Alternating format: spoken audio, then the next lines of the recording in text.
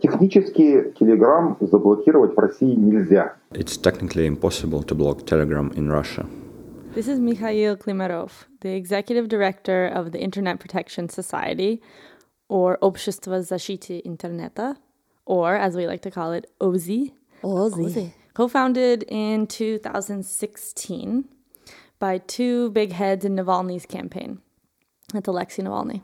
OZI is a nonprofit organization, though it's not officially registered. It's more like a network, ideological organization, community. Anyway, OZI positions itself as a community of internet and IT specialists and activists who attempt to protect or defend the internet, primarily in Russia, from censorship and regulation.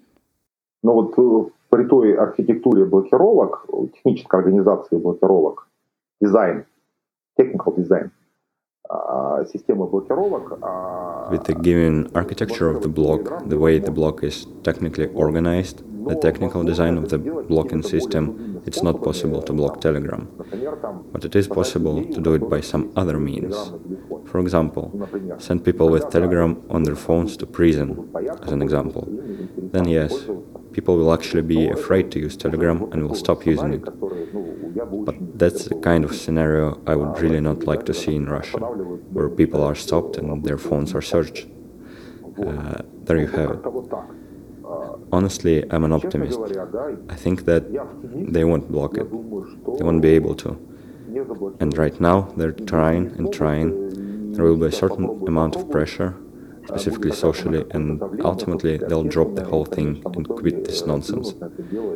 Because specifically from the point of view of the government, it really is nonsense, pointless, relentless work that makes things difficult for everyone else.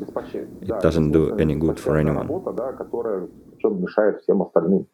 И это не влечет никакой там пользы вообще никому. This is the meat of the podcast. Wait, have you ever caught your profile reflection in the mirror? Yeah.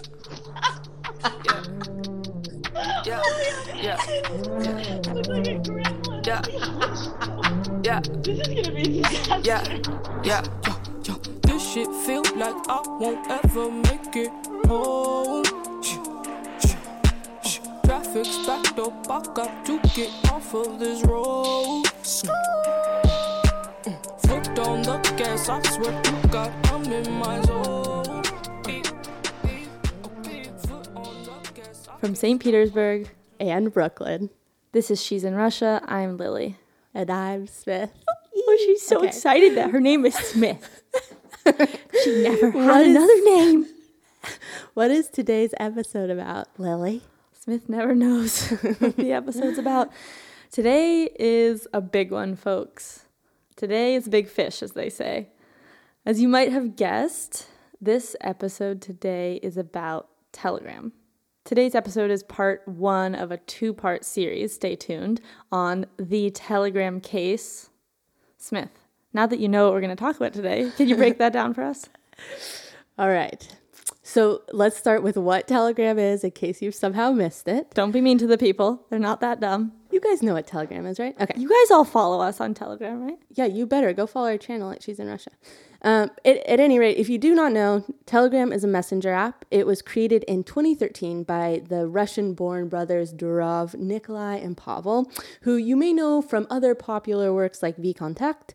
And Telegram's two main claims to fame are that it's, one, encrypted, sometimes and in some ways, and we'll get into that more in the future, and offers a different model for a more social messenger app, which we will also explain more in the future. In the future of this episode.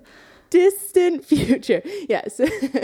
Basically, this isn't your WhatsApp and Signals. It's a kind of different thing. And overall, Telegram is a fairly popular app in Russia. As of March of this year, 2018, the app had 200 million global users, with about 350,000 users signing up daily, and about 7% of its users are in Russian. So that's about 14 million Russian users. By comparison, WhatsApp, which is the most popular messenger app in the world, which I didn't realize that kind of. It's kind of annoying, but whatever. Is used by nearly 60% of Russian smartphone possessors and 1.5 billion users globally. Yeah, it's fucked up. You guys are just giving all your data to Facebook. Yeah, well. Here you go. And we're giving our data to Pavel Durov. And we like that. Okay? But there should be like a wrestling match between Pavel Durov and Zuckerberg. Oh, yeah. I'm sure people have made that comparison. Durov Too would much. definitely win. Because he's like hot and Zuckerberg is like pale. Okay. Well, they're Yeah. both pale, actually. Okay. Anyway, as Mikhail referenced, since April 16th, the Russian government has been attempting, mostly unsuccessfully, to block access to Telegram in Russia. Why do they do that, Lily? Why does it do it? Why? So, strictly officially speaking, the Russian government is blocking Telegram because Telegram refused to give the government access to its users' communications. But let me give you a little timeline so that makes more sense. On July 12th, 2017, so a year ago, the Russian Federal Security Service, the FSB, sent Pavel Durov a letter. The letter was asking him to provide the, quote, data necessary for the decoding of certain Telegram messages from 6 specific accounts whose owners were suspected of using Telegram to plan terrorist acts. Whew. Okay. On August 30th, 2017, Pavel, who we will refer to fondly and familiarly from now on as Pasha, or Pashinka, responded to the FSB's letter with a big, fat, privacy-loving no. I will not share messages of 6 accounts, no. Fast forward to April of this year. This is now after Telegram has been warned again and fined for non-compliance, not giving over these decoding data things. A Moscow... Wow, very technical. Excuse me, not for giving the data necessary for the decoding. A Moscow court, April of this year, rules to block the app entirely, as it, according to them, is not complying with the law. So April 16th Of this year. That's the day that Telegram was actually blocked. It was A Monday. It was actually blocked. So the app was not really working or was working very shakily. In my case, the day it was blocked and for the first few days, it worked on my phone, but didn't work on my computer or vice versa. But it's not really the point. The point is people start using and sharing different VPNs and proxies in order to be able to use Telegram. VPNs and proxies, if you don't know, I know you know, Smith. Don't say anything. They're software that make like a computer. And people know what software is. All right. So does everybody know what a computer is? All right, sorry. They are software, but honestly, they appear to be an app. So that's easy for people, like an app. Which newsflash is software, everybody? Which, just so you didn't know, that make your computer or your phone appear to be in a different location than it actually physically is. And it does this by placing an intermediate server between you and the internet. Real briefly how this works. Any device or server connected to the internet, so your phone, your computer, or a Telegram server even, or a proxy server, for example, all of these things are assigned an IP address, which, amongst other things, reveals your device's physical location.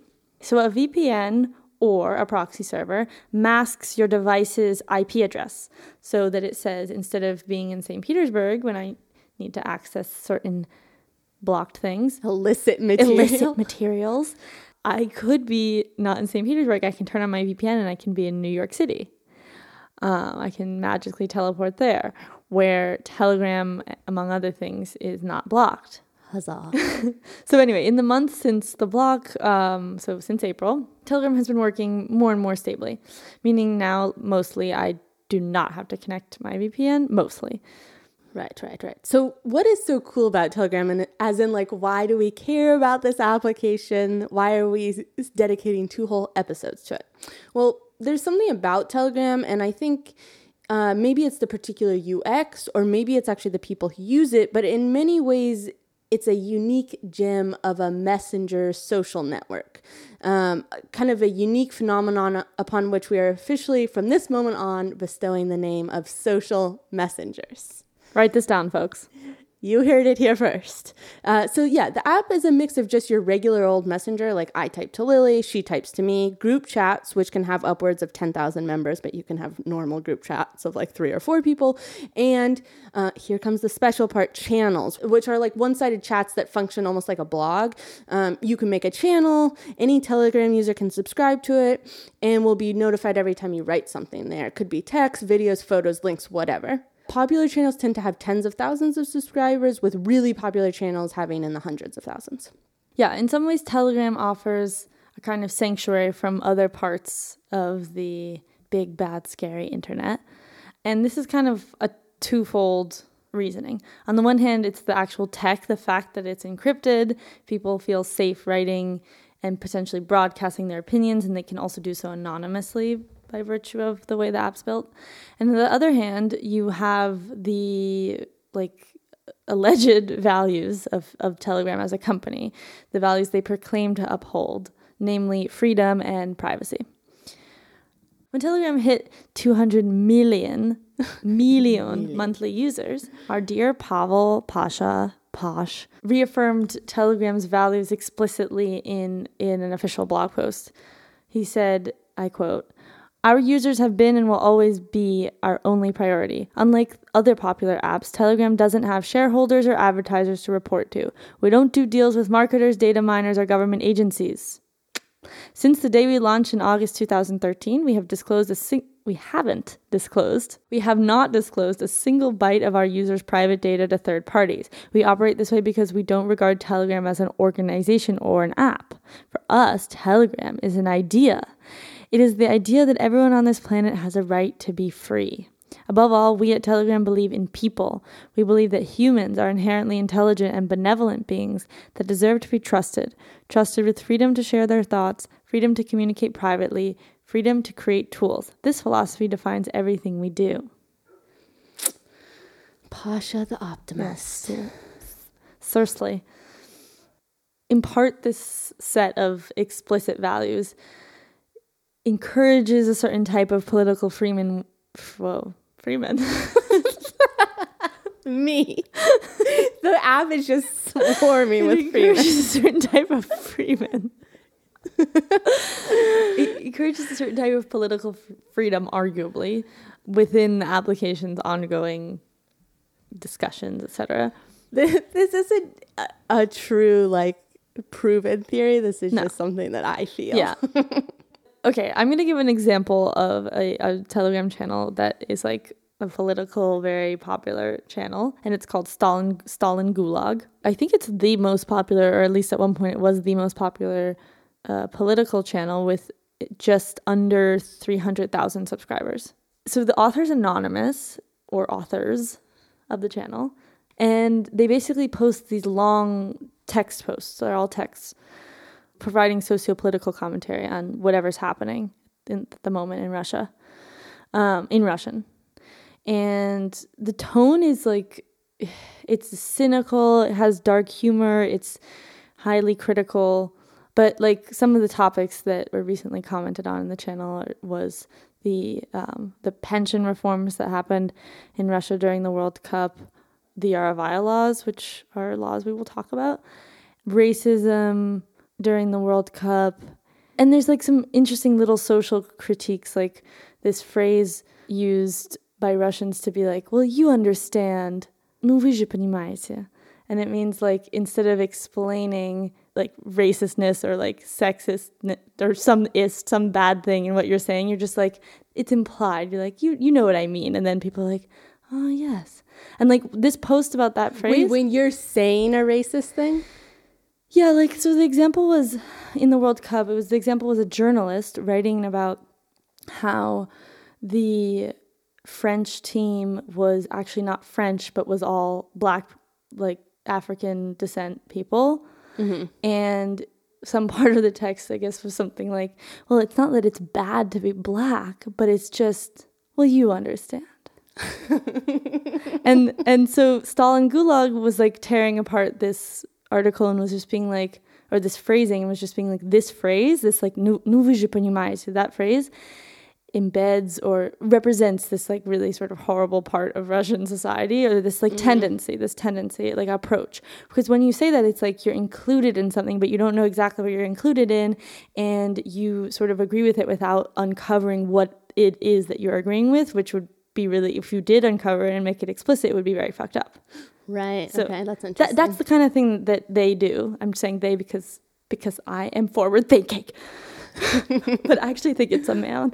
But anyway, so recently this channel got some extra attention because in early July, our favorite Russian media outlet, RBC, published I don't know, like an investigative piece, but sort of like oddly motivated, which uncovered the identity, allegedly, of the author of this channel, being like, it's this guy, this man from Dagestan, from a city in Dagestan. And a few days after, I mean, everyone, like, since it's the most popular channel, or one of the most popular channels in Telegram in general, a lot of media started trying to get in touch with them and wanted to do articles. And a few days after that, the PR representative of the channel, you know, the contact in the channel, who could be the author of the channel, it's unclear, did an interview with the Russian journal Kommersant, where they talk about Telegram and the attempt to block it, among other things. So the question was something like, what are the prospects that you see for Telegram channels? Prospects being like, does that make sense? Yeah. And the answer that they gave was, I don't know really what you mean or what you're like putting into the meaning of the word prospects. For example, we'll all die, and that's also a prospect, and really not such a bad one. Imagine that you're lying in a coffin. If that's not very pleasant, imagine it's not you, but some hypothetical Sonia from Dagestan. The lid is sealed, but a small opening was left. And in the opening, a little tube was placed. There you have it. You were given this little tube, but dirt continues to be poured over you. Telegram is not salvation or rescue. It's that very same little tube. That is, it's a delay, an extension. Damn. Right? Bleak. Isn't that intense? Yeah, that is intense. So intense. I think that's the end of the interview too. I was like, oh my God. This was over text, yeah? Do you know? Yeah. Okay. Oh, I really want to interview this person, but we'll talk about that later. One day when we're famous? Okay. So, but of course, like, people use Telegram for all sorts of things. And we spoke with Tanya Lokut about this. Lokut is a professor at the School of Communications at Dublin City University. And her research focuses on protests and digital media, and specifically on how people use technology in protest. If you start to drill down, and if you look at what people use Telegram and other similar services for, I mean, okay, so maybe the elites that are the majority I'm talking here about like the elites, not in the economic sense, but in the sense like, intelligentsia or, people who are more tech savvy in this case. Sure. They use Telegram. They maybe follow all the political Telegram channels, and they talk about internet security and all that stuff. But there are also a lot of other people who use Telegram and other messengers for other things, like or Instagram, some people use Instagram to do business, and for them and Telegram as well. So they're not necessarily using it for political debates. And so for these people, when they lose access to Telegram, they have a very different set of motivations for maintaining that access and for learning how to use proxies or VPNs. For some of them, it's business related, because they run a small business that sells makeup or whatever, nail and brow services, hell knows what. And then there are other people who were so used to using all these free websites in Russia that gave you access to ebooks for free. And then when those websites were blocked because of piracy reasons, a lot of them moved to places like Telegram, where they create a little bot. And if you send a message to the bot with the name of the book, it'll send you a link to the book.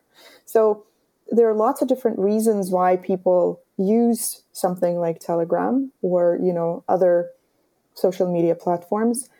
And I think depending on how convenient these things are for them, some of them may or may not go to greater lengths and learn how to use proxies and VPNs. Like, my mother-in-law, who's Russian, she's, in her early 60s, and even she installed a proxy and learned how to use it because she wanted to have access to Telegram to talk to her children, and her friends and whatever else.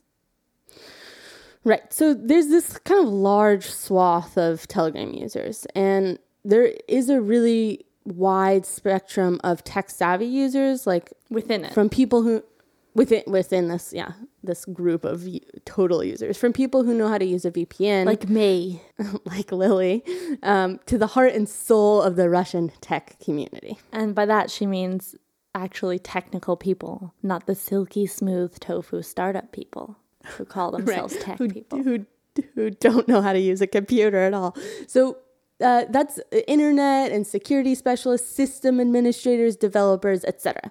And yes, that is right. The Russian tech community's preferred platform of communication is chats and Telegram. So before migrating to settle in Telegram in about 2015, the tech community was centered on LiveJournal. Just to note, LiveJournal in Russia was very popular in the early kind of mid-2000s, despite it being an American company born and bred. And if you want to learn more about the RuNet in this era, and specifically LiveJournal, you should go check out our episode with Igor Belkin. And there's some speculation as to why people in general started leaving LiveJournal en masse. Some say it's because it just got outdated, like MySpace, for example. Poor Tom. Also, you say, sorry to interrupt, but you say, despite it being an American company, but think about all the popular American companies. Not that crazy. Well, yeah, but I guess the thing I'm really saying is like, yeah, okay, LiveJournal was popular in the States, but it was like really popular in Russia. Gotcha. All right, so yeah, poor Tom. All right, so poor Tom.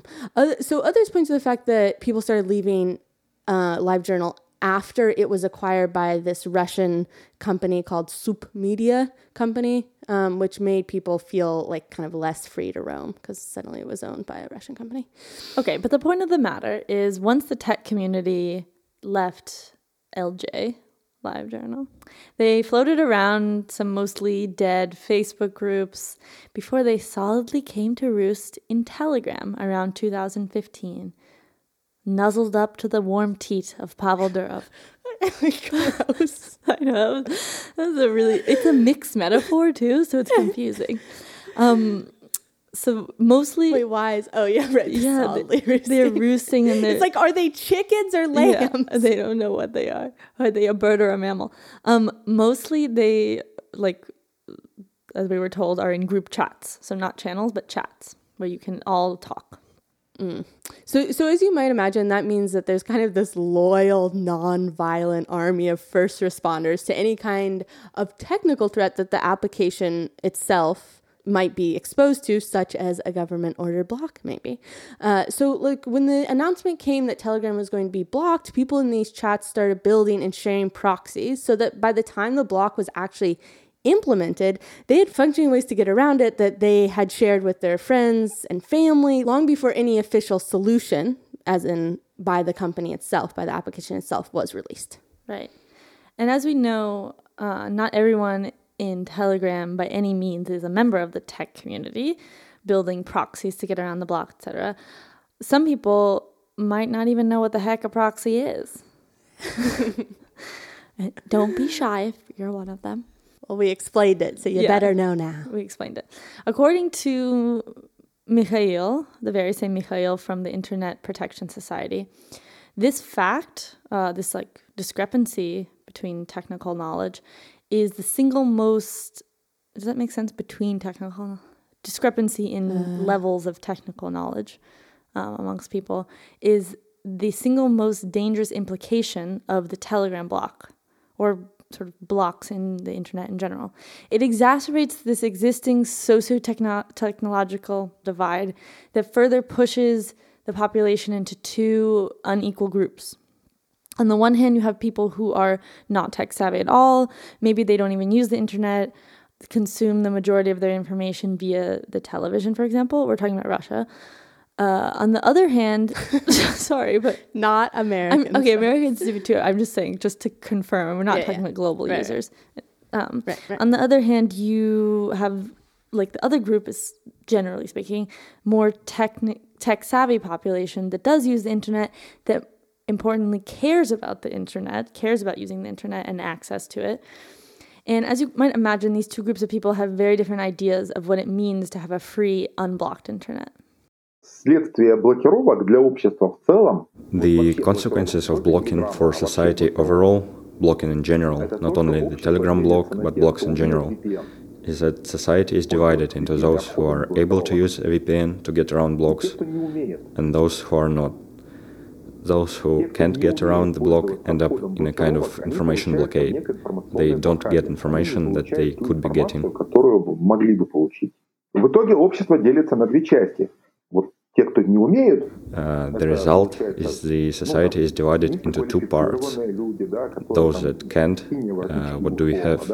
Low-skilled people, blue-collared people, conventionally speaking, people who see technology, who aren't able to do much there, maybe poorly educated. And then there is people who can get around blocks. They have a higher level of education, they're more highly qualified, and as a result, they can access the information that exists. It makes sense that they'll have a different point of view regarding the ongoing processes, in particular in Russia, but really everywhere. And that very much divides, splits society. На мой взгляд, это самое страшное, что сейчас происходит. Это все может привести к огромной, большой гражданской войне рано или поздно. In my view, that's the most frightening thing that's happening right now. That could all lead to a massive, huge civil war sooner or later. Okay. Are you hanging in there, folks? Sorry, you can't answer. We're hanging in. You don't have a voice here. All right, so let's get specific here about how exactly, legally speaking, does the Russian government regulate the internet? And what laws in particular is Telegram actually breaking? Mrs. Lawyer Smith? All right, yes. So I am not actually a lawyer, but no, I'm not. But do you know who is? One, Damir Ganedinov. Damir works for the International Human Rights Group or Network, Agora. Agora. Say Agora. Say that again, because you swallowed Agora. Agora is like a famous thing. Okay. All right. Human Rights Group or Network, Agora, where he specializes in cases related to freedom of expression and freedom of the internet. And specifically, perfect for this here podcast, he is representing Telegram internationally in their appeal to the European Court of Human Rights. Actually, the Russian government started to pay attention to the internet in 2011 or 12, something like that. Before, frankly speaking, Russian internet was one of the most free parts of the global net. So you could write anything, download or upload anything, and nobody cared.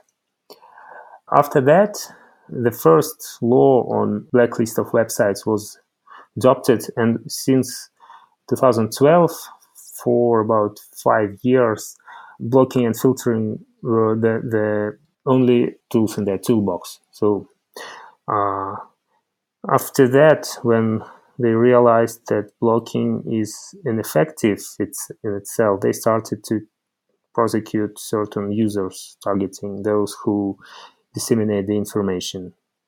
For example, last year, the Minister of Communications said that he confirmed that blocking and filtering is ineffective after they failed to block, for example, Root Tracker, which is one of the biggest torrent trackers in Russia.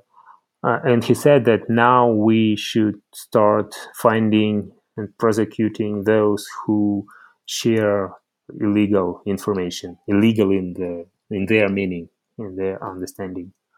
And we see now that they are trying to refocus their activities towards criminal and administrative prosecution of the internet users.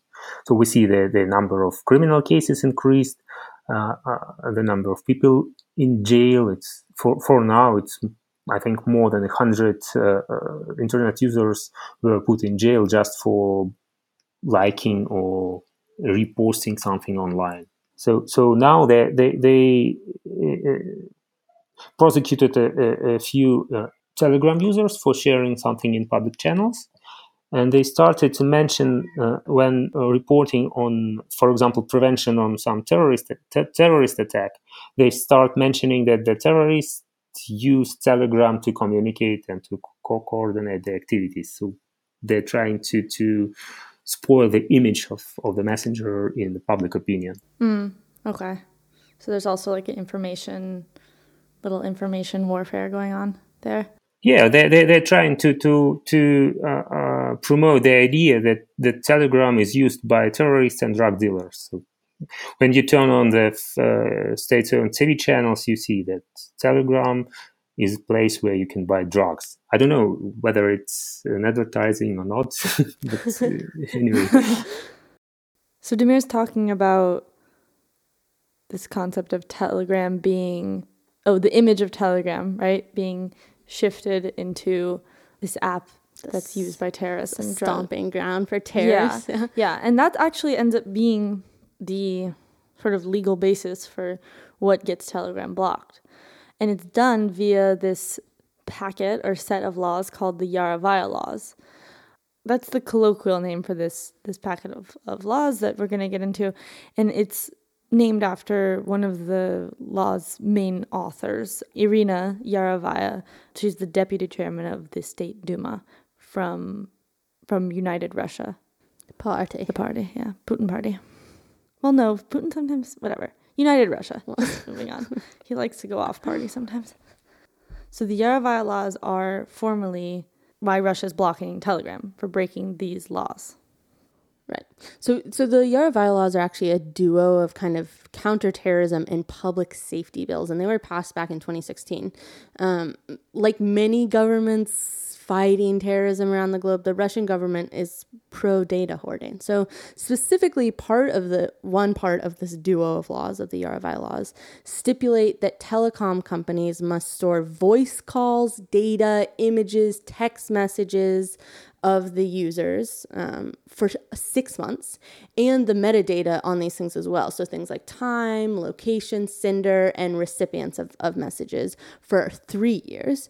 And in addition, online service, 3 years. Yeah, the metadata needs to be saved for 3 years. So in addition, online services such as like messaging services, email, and social networks that use encrypted data are required to permit the Russian Federal Security Service, FSB, to access and read their encrypted communications. Dun, dun, dun.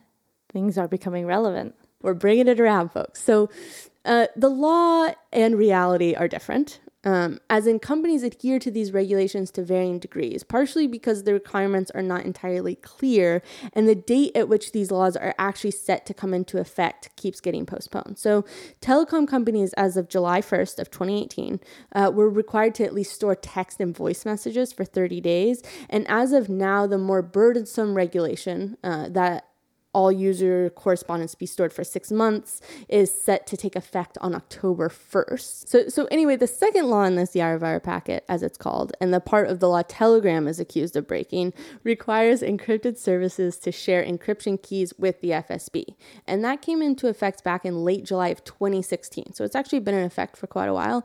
And generally, it's all a bit of a hot mess. But to make this hot mess that is Russian legislation a little bit more cool and palpable. I spoke with Anna and Max, is a pair of lawyers from Team 29, which is an association of lawyers and journalists who focus on freedom of information. And they kind of put it bluntly.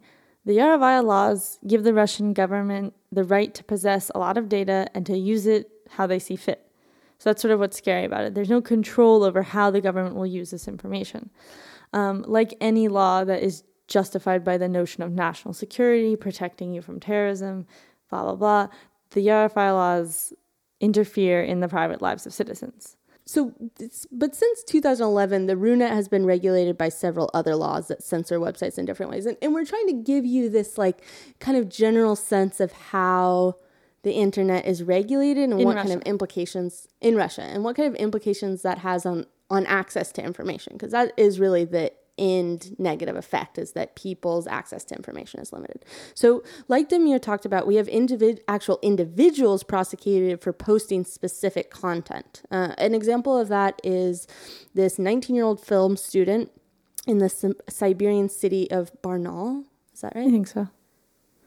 Whose name is Daniil Markin, and he was charged with inciting hate speech after posting several memes on VK. And in case you've missed, we've been referencing VK. VK is like the Russian Facebook, also founded by Pavel Durov, but that's a story for another time.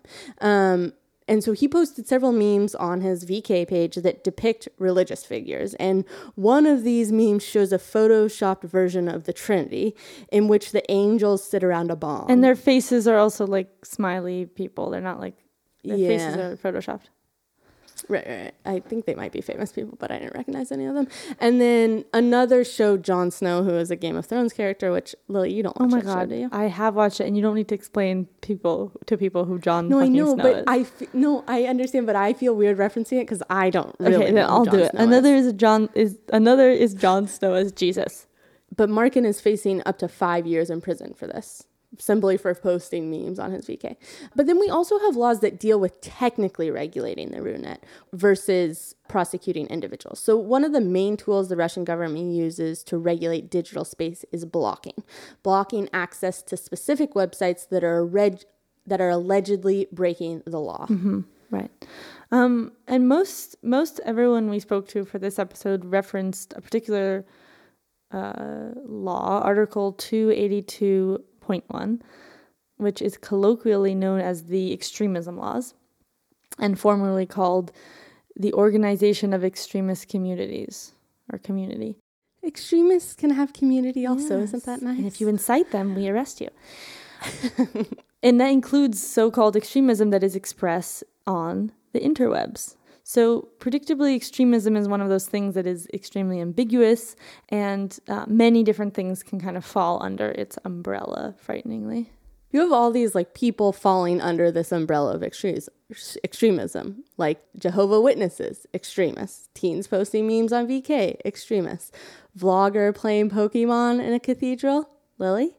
Extremist and offensive to believers. Yes. I mean, everyone hates bloggers, but I kind of like them. So then you also have entire sites that fall outside of the jurisdiction of Article 282, somehow not extremists, but that based on their content are still blocked. So this ranges from everything from child pornography to LGBT websites like Gay.ru and Parny Plus, which is a sexual and family health site, and sites that encourage or enable suicide. And yes, we know it's fucked up that LGBT sites are somehow grouped together with child porn. Just because we put them in the same sentence doesn't mean we equate them. That's your PSA for the day. So, but back to these Yarovai laws. Telegram is quote-unquote blocked in Russia right now because it's not compliant with said laws. Right. So coming back to our timeline, on July 12th, 2017, the FSB sends a letter to our dear pal Pasha. At this point, Agora, the network of human rights lawyers, of which Damir is a part, get involved in the Telegram case. The government requested, on pretext of counterterrorism activities, requested Telegram to provide access to 6 accounts, 6 phone numbers, which allegedly were connected to Telegram accounts. After that, Pavel Durov actually published the information on the request. He published the documents he received from the government, and also a statement that Telegram will not provide access to correspondence, but they are ready to collaborate with the government on the same level like they do with the others on fighting terrorism and child pornography. He also published the statistics on how many Telegram channels and certain messages they are deleting each month, trying to limit the spread of hate speech and child pornography.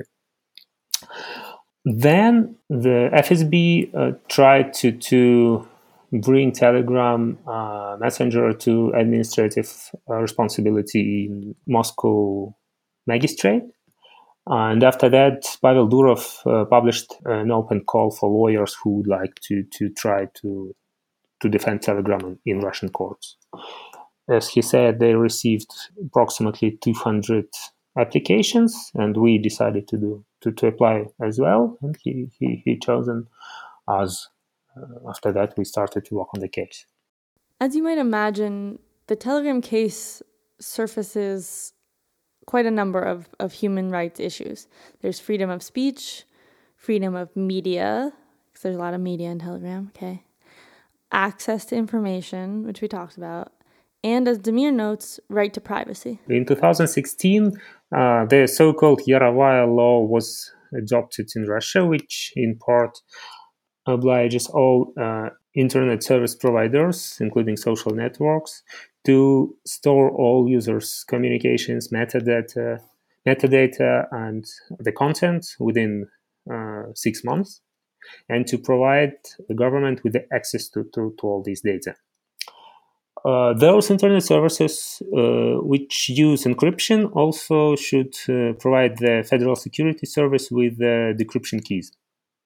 So it's just quite common framework, and there is nothing.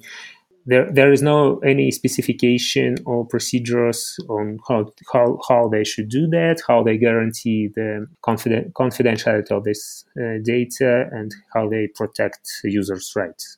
So in Telegram case, the FSB asked to send the decryption keys on email FSB at fsb.ru, which in fact is a email of the reception of the service. So yeah, no one knows actually how many people in FSB has access to that email. And on their own website, it is written that it is illegal and no one should do that. No one should send any sensitive information on that address because it is not safe. So Telegram refused to do that. And after entering the case, we entered it on the appeal stage. Because the first instance court considered the case without Telegram or representative of the FSB, so it was the judge herself who just looked through the documents within a few minutes and decided to fine the company. When we entered the case, we tried to ask the FSB and the prosecutor on how you gonna provide safety and protect the user's data. So in case Telegram decides to provide you with that access, what should you do to protect users?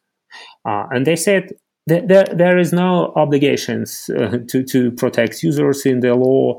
So we are not speaking about these issues. The only point is that Telegram failed to comply with the request, and that's it.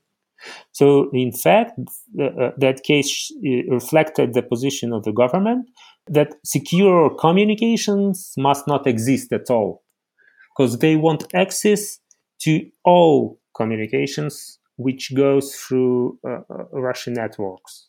Mm-hmm. And that was it. So all the hearings took not more than half an hour. So they didn't listen to the arguments. They just tried to follow the procedure, and that's it.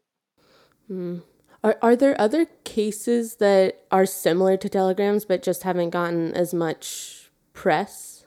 You mean in Russia? Yeah. No.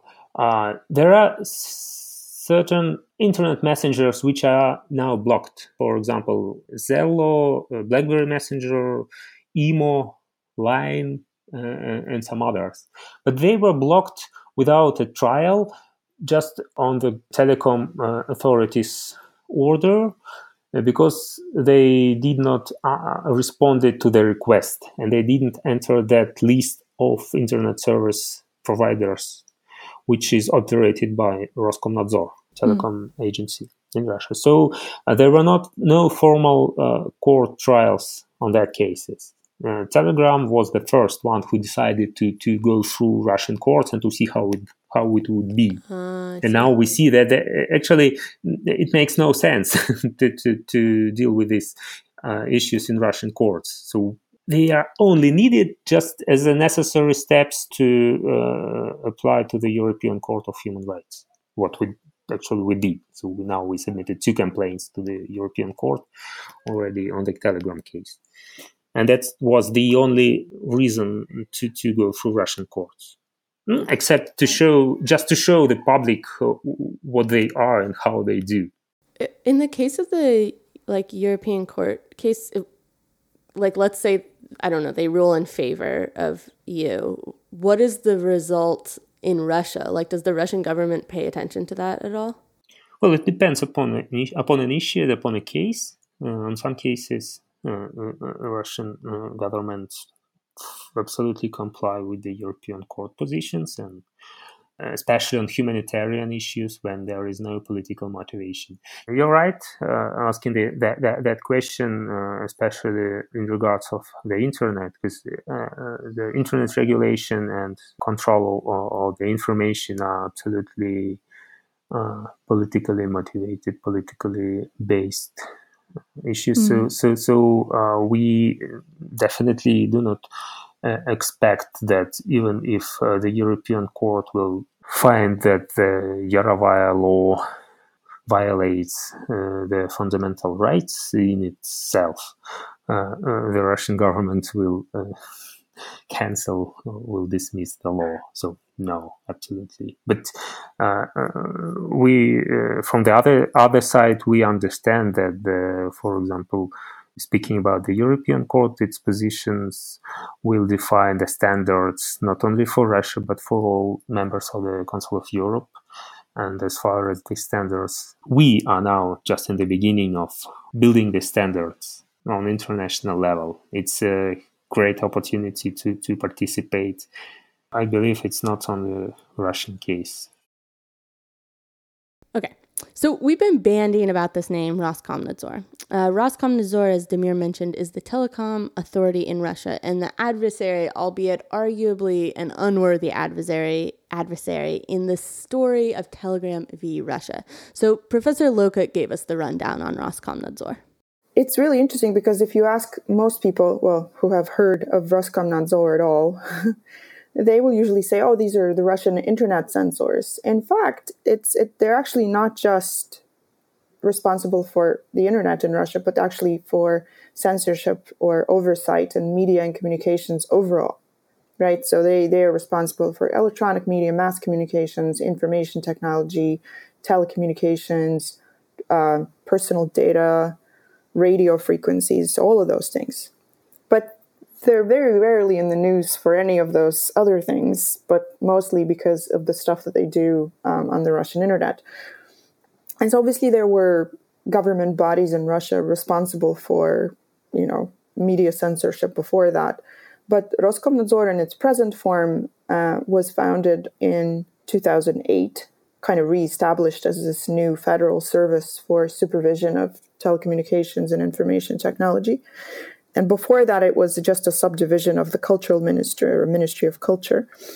And so since 2008, it's become its own executive body responsible for censorship and oversight of the media and communications in Russia. And they very quickly established themselves, especially kind of a very public presence in terms of internet censorship and dealing with internet content and internet communications. And it's also a really interesting body in that for a long time, the agency itself has sort of claimed that, well, we don't really ban anything. We just tell, or we just take in complaints or requests from other people and other agencies, and then we tell the ISPs what to block. But essentially, of course, they are essentially responsible for, things like the Russian internet blacklist, which is a registry of all the websites that are blocked or web pages that are blocked in Russia for various reasons. So they administer the block list.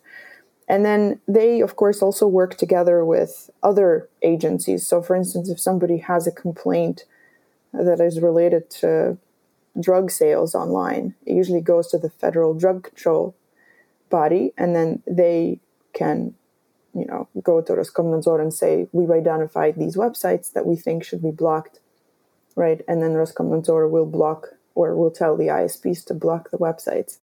Roskomnadzor has control over their so-called register, this list of forbidden sites. So we keep saying forbidden rather than blocked, or like making a distinction, because a site in Roskomnadzor's register, this list, it usually receives a warning before it is actively technically blocked. So at any given moment, not all of the sites in Roskomnadzor's so-called blacklist are being blocked. Does that make sense? Yes. So this is a point I want to clarify, because I don't care if you think it makes sense. I'll make it make sense more. There's a full Roscom register. Can I not say Roskomnadzor? I don't care. Say whatever you want. I call them Rossi. Okay. For short. Or Roscom. But I'm talking about Roskomnadzor. Register. There's a full Roscom register of forbidden sites. So that means they are not necessarily technically being blocked. And that's what we call the blacklist. And it's not publicly available. So what we do see, we see the result. We see the actually blocked sites that have been passed over to the internet service providers so that the internet service providers can block these sites via their IPs, as we've been talking about, IP addresses. And in Russian, this part of the blacklist that's actually being blocked, it's called the Vygruska, which is roughly translated to the unloading. It's a noun. The unloading or the dump. This is actually a word that Roskomnadzor created. And it's very slangy sounding, so I just want to draw attention to that. It's not like a word that is used in other contexts. And it's made from the verb vygruzit, which sort of means like unpack, and like is in essence the opposite of upload, which would be download, but it's not the word for download. It's not the word for download. And in this case, this special word Vygruska that Roskomnadzor invented actually is used to describe the actual file, the actual like thing that Roskomnadzor gives to the internet service providers, and it's like block. Okay, but so you've kind of mentioned like different ways in which a site can end up on this block list, but we've broken it down into 4. So what are those, guys?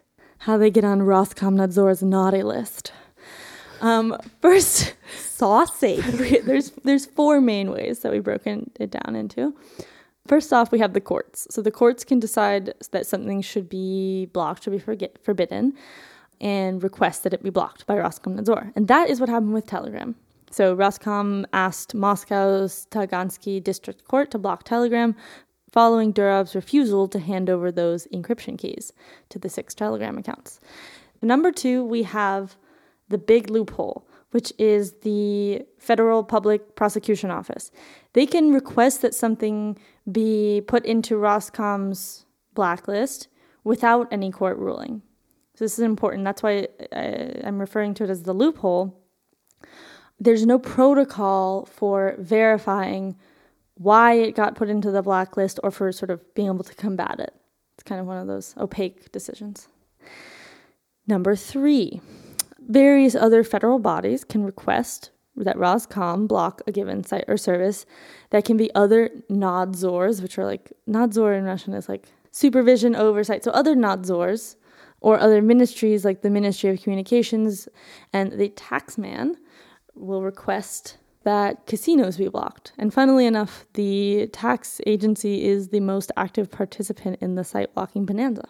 Oh, lastly, Roscom itself can request itself to block pornography-related things. So that includes child pornography, but in general, like, I don't know if there's some other kind of illegal pornography happening.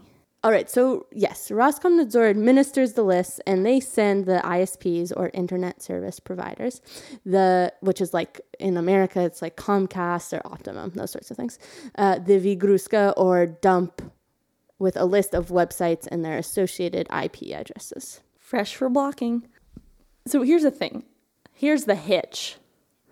Telegram is not a website. What? What? It's an app. Okay, they actually have a web version, but don't even go there because nobody uses it, and just forget that I said that. Bing. And this matters that it's an app and not a website, because the way a website connects to the internet and the way an app connects to the internet are different, sort of.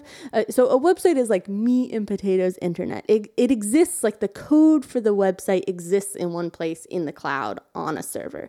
You type in the domain, terrorism.com, twitter.com into the URL She's bar. in Russia. And she'sinrussia.com. Yeah. That domain is like a pretty face for the real name or location of the website, which is the IP Which you already address. explained, and people should know by now. Should be experts. Right. So with known IP address in hand, your phone or computer or whatever device, iPad if you're one of those people, now goes to your ISP, your internet service provider, Comcast, Optimum, and says, please may I have this website? And in short, a website lives at one address. This is, mostly true. It really is mostly true. And specifically one easily blocked website. So One easily blocked address. right, it's just one address. How hard could it be to block one address? So on the other hand, when a desktop app Like Telegram. needs to talk to a server connected to the internet. In this case, when the Telegram app needs to talk to its servers, it doesn't like type in a domain for you. It's not like telegram.com. It can talk to an arbitrary set of IPs, and those IPs can change as long as the request is ultimately delivered to a Telegram server, of which Telegram has many all over the world. So this makes it very difficult to block. Right. So let's say Roscom adds some site like gay.ru to its Vigruska. This instructs, so it hands this over to the ISPs and instructs the ISPs that site is now banned. It's time to ban the IP addresses associated with that site. So just as an experiment, my VPN is not on, and I'm going to visit gay.ru right now. Gay.ru in St. Petersburg. Like my IP address is St. Petersburg because I'm using my Wi-Fi and I'm not using a VPN. And I get a page that says, respected client, the given resource is blocked via the decision, or like by rule of the decision of the organs of, is it not translated as organs? Organization, maybe? No, definitely not. Okay, it's like organ. agency, the government Yeah. power agencies. Like there's the word organ, government power, you get it. And then there's like a whole list of things like links that go to Roskomnadzor. Actually, you can learn about why it was blocked. So that's fun. And there's even an ad. So they sell ads on the block pages. That's fucked up. Football in HD. Who is getting? Oh my god, that's so fucked. Wait, who's making the money? The ISP or Roskomnadzor? Who is making the money? Well, I see that my like Wi-Fi is sort of like hosting this page, in that not hosting. That's not technically right. So maybe it's the ISP. Yeah, because it has like its little logo, like that's fucked. So they're advertising on the block site. It's very funny. All right, gotta love the capitalists. Okay. So that was a fun excursion into the world of the Russian internet. But honestly, like, we're sort of, using a site like Gay.ru, I don't know. It's sort of like not that surprising that it's blocked in Russia. But like, I come across random block sites all the time. And a lot of that is the consequence of the Telegram block, as we'll get into. But like, I don't know. A lot of like Asian media sites are randomly blocked. Just like news sites. Unclear. So like blocking one individual website is fairly straightforward, but with an app like Telegram, well, yeah, with an app like Telegram, it's more like a game of whack-a-mole. Can you imagine? So Roscom can tell the ISPs, okay, block this certain set of IP addresses. So like cover up that hole where the mole came out. And they've determined that those IP addresses are associated with Telegram, or Telegram uses them. And then there's a whole bunch of other ones that Telegram starts using that have not been identified by Roscom. So Telegram's still working and it pops up in another place while Roscom is trying to block it somewhere else. So for the most part, Telegram in this game of whack-a-mole can stay alive, can stay connected to the internets. Another thing that can make it difficult to block an app or sites in general, particularly in Russia versus other countries like Kazakhstan or China, is this thing called an anonymous system. Right. Okay. So the internet is not just a utopian world of evenly distributed servers that can talk to any one other server anytime it pleases. It's actually a collection of networks. Slow down, Smithy. Little clusters of servers and cables and all the other physical real world stuff that makes it possible for computers to talk to each other. I feel like sometimes people forget that there's like fucking cables along the bottom of the ocean and stuff connecting the internet, which is still crazy to me. Okay, so these smaller networks that make up the mega network of the internet are called autonomous systems, and they're operated by ISPs like Optimum and Comcast, as I've been using as examples, universities, companies, etc. And basically all you need to know is that when you make a request to a server in, I don't know, Germany perhaps, and you live in New York City, that request has to travel through multiple chained autonomous systems. And when you say make a request, you just mean like go onto a German site because you don't like do anything as a user. Right. You're not, yeah, exactly. When your computer makes a request. You don't know what you're doing when you use the internet. Shock. Yeah, and the key here is that is in the numbers. So there are about 2,000 to 3,000 autonomous systems in Russia that connect to autonomous systems outside of Russia. That's from a total number of about 7.5 thousand. Well, there are only 4 outwardly connecting autonomous systems in Kazakhstan that connect to other countries, and only 10 in China. So 2,000 to 3,000 versus 4 or 10. And that means that in Russia, there's a whole lot more talking between autonomous systems inside of Russia and outside of Russia, where the nefarious, unregulated internet lives and thrives. In Kazakhstan or China, much less so, making blocking much easier there. Easier to control the internet. So generally counting the outward-facing connections in all these little networks, the autonomous systems, it's a good way to judge how open the internet is in a given region. But how, technically speaking, does the block actually take place? And how does Telegram respond?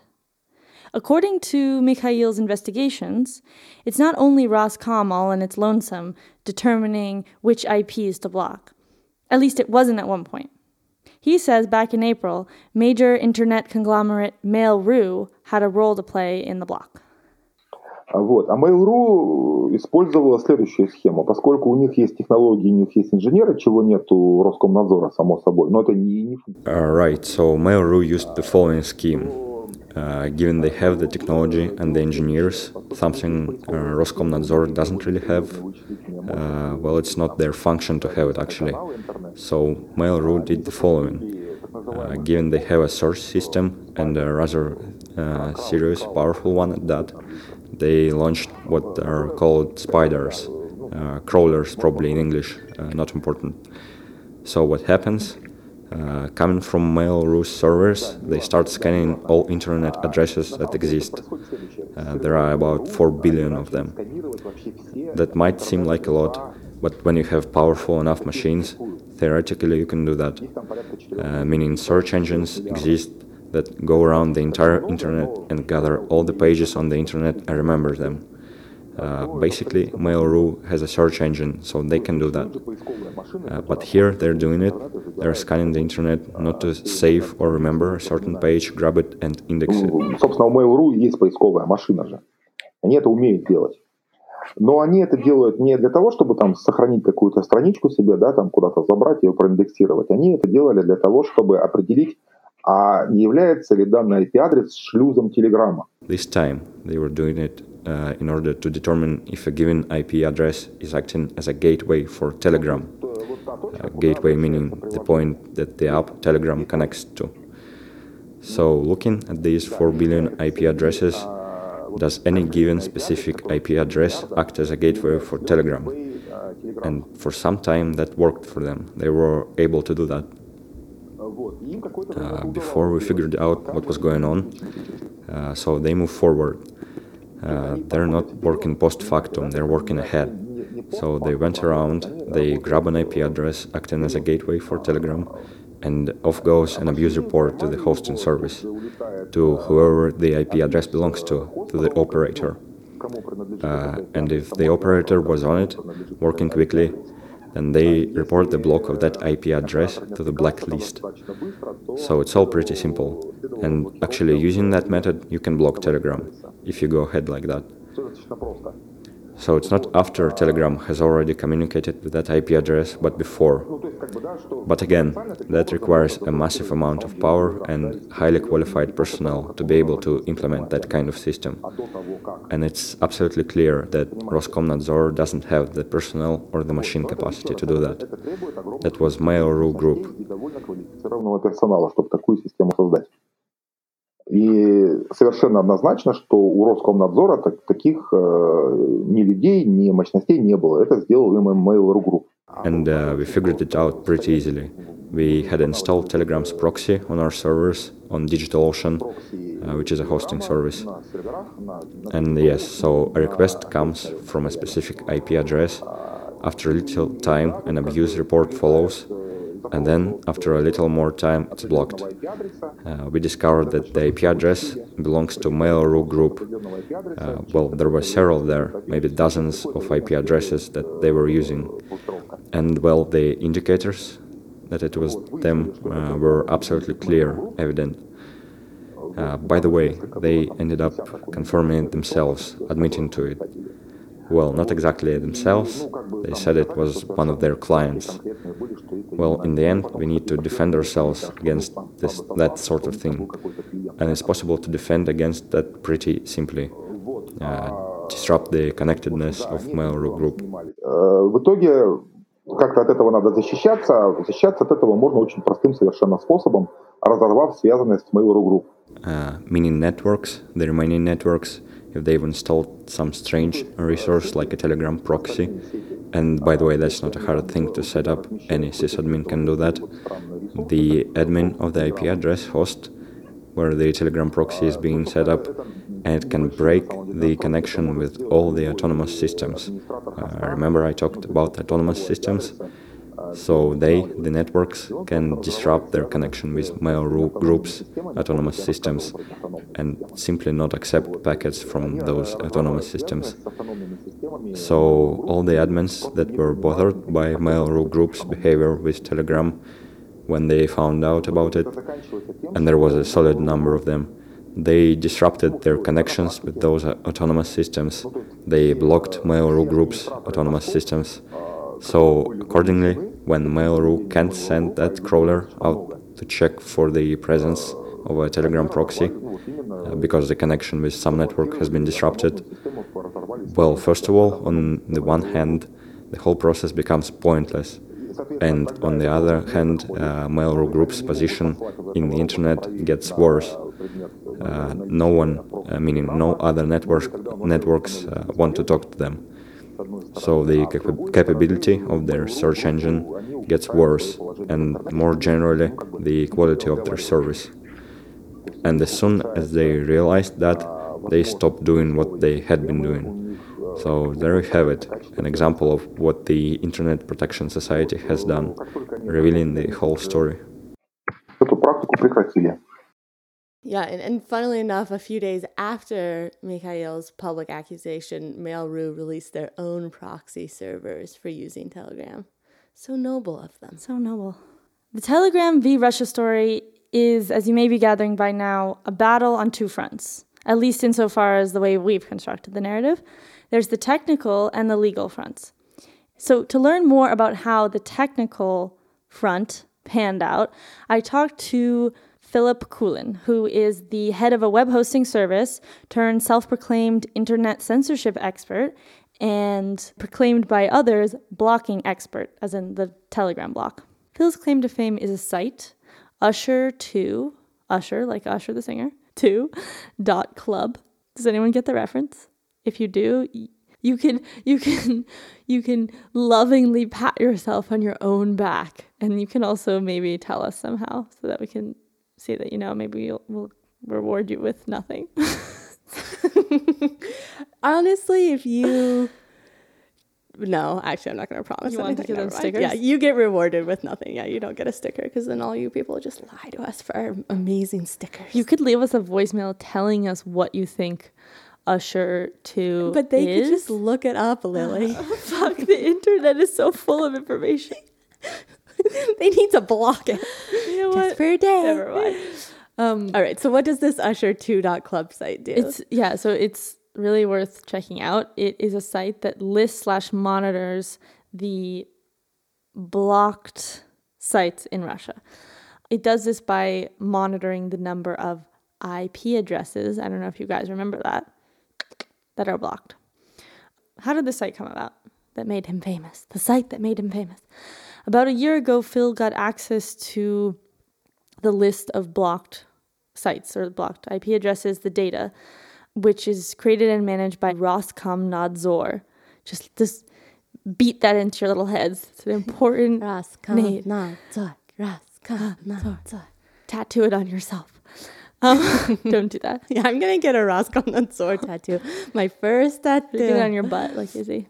So he got this data via some friends because the data itself isn't actually publicly available. So he has some friends in some high places, clearly. So Phil starts posting the data on, like, in his own social networks, just in posts with little graphs, like, for example, showing the, number of blocked sites over time. And he does it just for his friends to see. And at some point, he puts together a site to display all this data for anyone to see. And that is Usher2. And so in April, when Roskomnadzor starts blocking Telegram, Phil's site suddenly and serendipitously becomes extremely, extremely relevant to a shit ton of people. And so Phil starts to become low-key famous in the internet freedom community. He's like been a figure in the internet community pre-Telegram block, definitely. But yeah, after the Telegram block, he starts becoming one of the main spokespeople for talking about internet censorship, etc. Значит, там до сих пор я считаю, что много этапов, и поскольку у нас нет своих людей в Роскомнадзоре, не всегда понятно, что они делают. Например, мне не очень понятно, что они делают сейчас. Ну, то есть я могу предположить, so Phil says, still, I think there are a lot of steps, and since we don't have people in Roskomnadzor, it's not always clear what they're doing. For example, right now, it's not clear to me what they're doing. I can guess, conjecture, but I don't really get what they're doing precisely. The process that is happening at Roskomnadzor right now regarding the Telegram block, it's not clear, but I'll explain. The first thing they did was block all the Telegram networks that were public.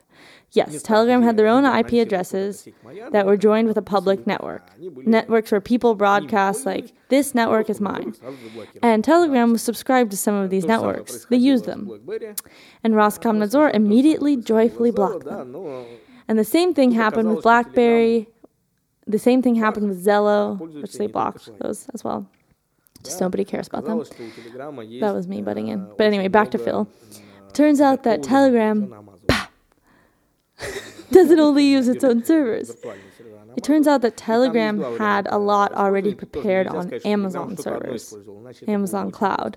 So they grab a virtual server on Amazon, and then there's two ways of using the server.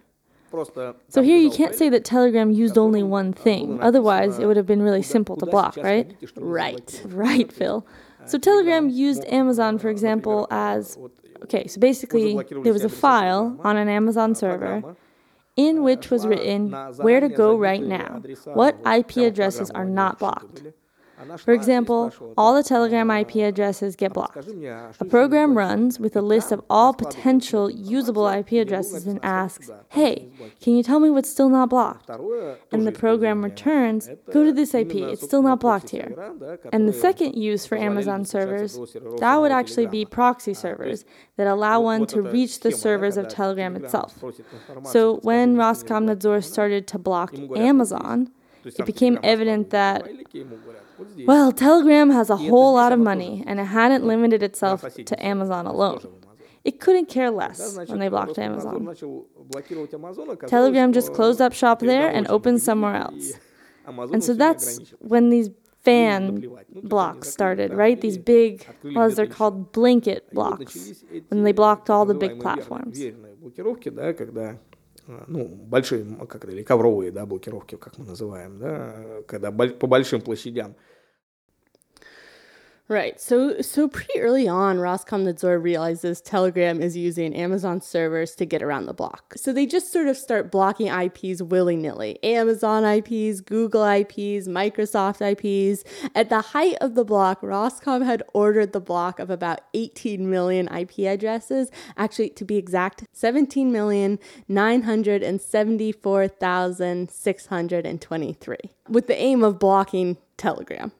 The result, however, is that Telegram mostly still works, but a whole lot of other stuff that uses Amazon or Google or Microsoft web services ends up getting blocked or disrupted. Everything from Spotify and Odnoklassniki, which is like another social network, to some of Roscom's own sites. Lol. So let me just butt my little head in there about that 17,974,623 stat. That is from April 28th. And there's a little anecdote here about numbers. So that's like the peak of the IP address block. And it happens early on, right? Late April. But actually on April 17th, so the day after the block, for just about an hour, over 18 million IP addresses were blocked. But they were quickly deleted. So they were like added to the list and deleted within a couple of hours. And that number didn't get up to 18 million again until April 28th. But up until April 21st, stay with me here, people, Phil's site, which displays all the statistics of blocked IP addresses, was displaying the number at a little over 19 million, close to 20 million. So Phil did a correction on April 21st, and he realized that had been a mistake, and actually the number was around 18 million. Yet Roskomnadzor had been telling all mainstream media that the number was about 20 million, 19 plus million, and that's the number that's reported in like all the major Russian language news outlets from that time. It's the number that Phil's site, Usher 2, had been incorrectly displaying for just a few days. Phil's conclusion? Roskomnadzor hadn't bothered to check their own stats. They were taking advantage of the convenience of Usher 2 for their own statistics and citing his site to the media. That's amazing. Yeah. Which is, what can you do? But the thing is, he's getting the data from them. He just had a mistake in his display. Right, it's a circular thing. And the thing is, Telegram, as we've said, is not actually really blocked, at least practically speaking. So Roskomnadzor at one point may have successfully blocked those 18-ish million IP addresses at the get-go back in April. And Telegram was barely working without a VPN or proxy for about a week right after the block. But now the Telegram app mostly works on phones and computers in Russia without a third-party VPN or proxy. In my personal experience, it mostly works, but it feels unreliable because you don't know at any point it could sort of just be poopy. It just poops out on you. And that was happening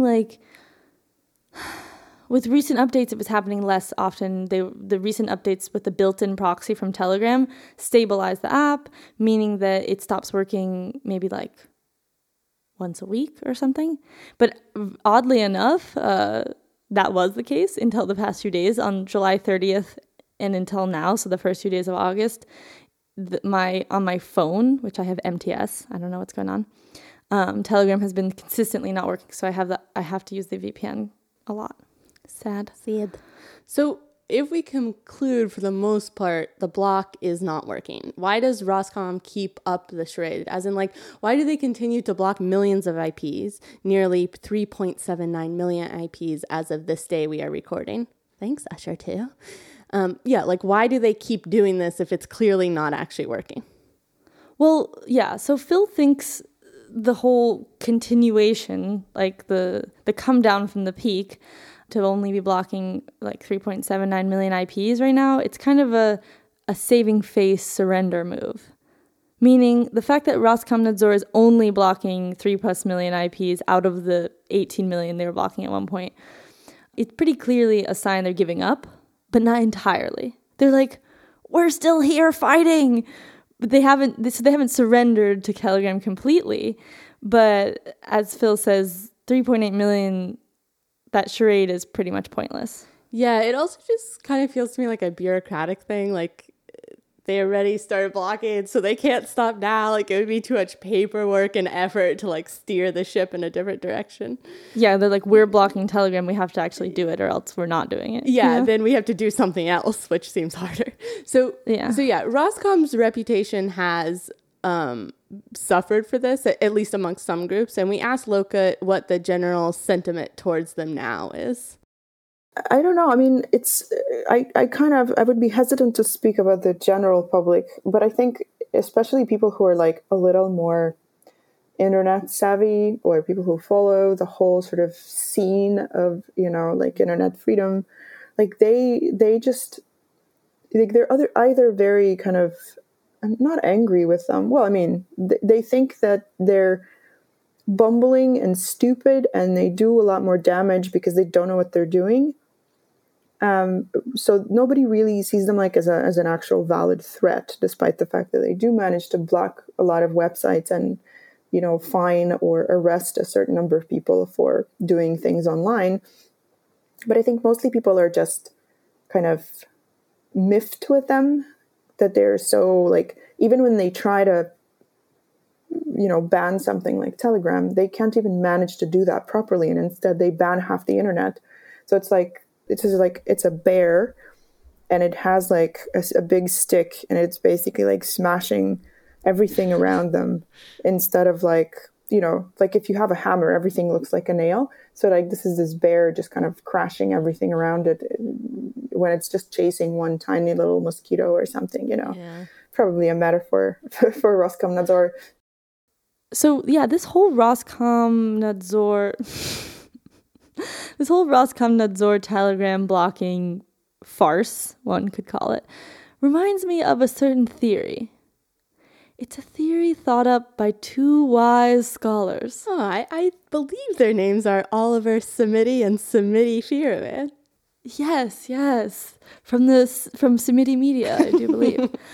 So basically this theory, this concept, is that it's when something is planned or exists on paper, but doesn't actually ever fully exist in the real world. So it's a concept that we've encountered a lot in Soviet and post-Soviet history. A nice concrete example for those materialists out there is the several large-scale architectural projects that were planned in the early Soviet era, but were never built. And one example is the Palace of the Soviets in Moscow. It was supposed to be this massive monumental building, the tallest building in the world at the time. It was in the early 30s. And it was supposed to be built on the site of the demolished Cathedral of Christ the Savior. Cathedral of Christ the Savior version 1, not the one that Pussy Riot offended believers in, because that was when it was rebuilt. So it was demolished, and there was a whole contest for the design of this Palace of the Soviets building. And there were plans published and, like drawings and designs published in magazines. And construction actually started in 1937, but the thing was never built. The war, etc. Another good example of this phenomenon, this theory that we encounter, is the Soviet version of Israel, for lack of a better description, the place called Birobidzhan. And that place does in fact exist, and we have an episode on it, so go listen. You should just write down all the episodes you need to listen to later, make a list. But that place, it was sort of marketed, it was advertised, it was presented as this homeland for Soviet Jews, but it never actually fulfilled that promise. It never became, in reality, a fully fledged destination for Soviet Jews. So we used to call this phenomenon that I'm trying to describe the absence theory, but Smith, because she's so smart, came up with a shiny new name for it. Smith? Failure to materialize. Failure to materialize. So shiny. Gotta go put my sunnies on. Yes. Blazing. Thank you. Thank you. It's good. Yeah, failure to materialize. That's very nice. Yeah, so this whole Roskomnadzor Telegram case is just riddled with this failure to materialize syndrome. And when I talked to our trusty block expert, Phil, he gave me a nice concrete example of how Rossi's paper plans fail to materialize in the form of the VPN laws? Понятно, они просто не сделали. Они просто не сделали. Ну, то есть, например, вот я поясню такой краткий курс, да, что сделали с VPN и анонимайзерами, да. Okay, so Phil tells me Roskomnadzor wants to block VPNs, but they just didn't make the tech that would make it possible to block VPNs. So, for example, I'll give you a little intro course on what was done with VPNs and anonymous proxies. The procedure was as follows. The operating agency, whatever, some kind of law enforcement body, they say, okay, let's block. Well, let's not block. They say, let's pay attention to this particular VPN. This VPN should be fulfilling the blocking law. So what are they getting at? They're not blocking the VPN itself. They want the VPN to block prohibited information so that you can't use it to get around stuff, right? So they say, Roskomnadzor, we're interested in this VPN. And Roskomnadzor finds that VPN, and there's a whole procedure written in the law for how it finds the VPN, who gets fined if they don't hand over information about the VPN. And once they find the VPN, they say, guys, you have 30 days. You need to start fulfilling the blocking law. You need to start blocking for like blocked sites, officially blocked sites. Vigruska sites. We'll register you. Here's the list of the sites. Here's the Vigruska. And we'll be checking how you fulfill this law. But access to the list and respectively the verification of the VPN, if it's doing its job, if it's blocking those sites, all of that, technically speaking, does not exist. All this is written out in the law. There's a standard. The whole process is written out, but it hasn't been realized. So right now, there's not a single VPN fulfilling the law because there's nothing to fulfill. So, for example, I could go make a VPN and wave my flag saying that I want to access the list, I want to activate, I want to block the forbidden sites. The only thing is, if I did that, in 30 days, Roskomnadzor would make me one. I mean, they make a program so that it would work.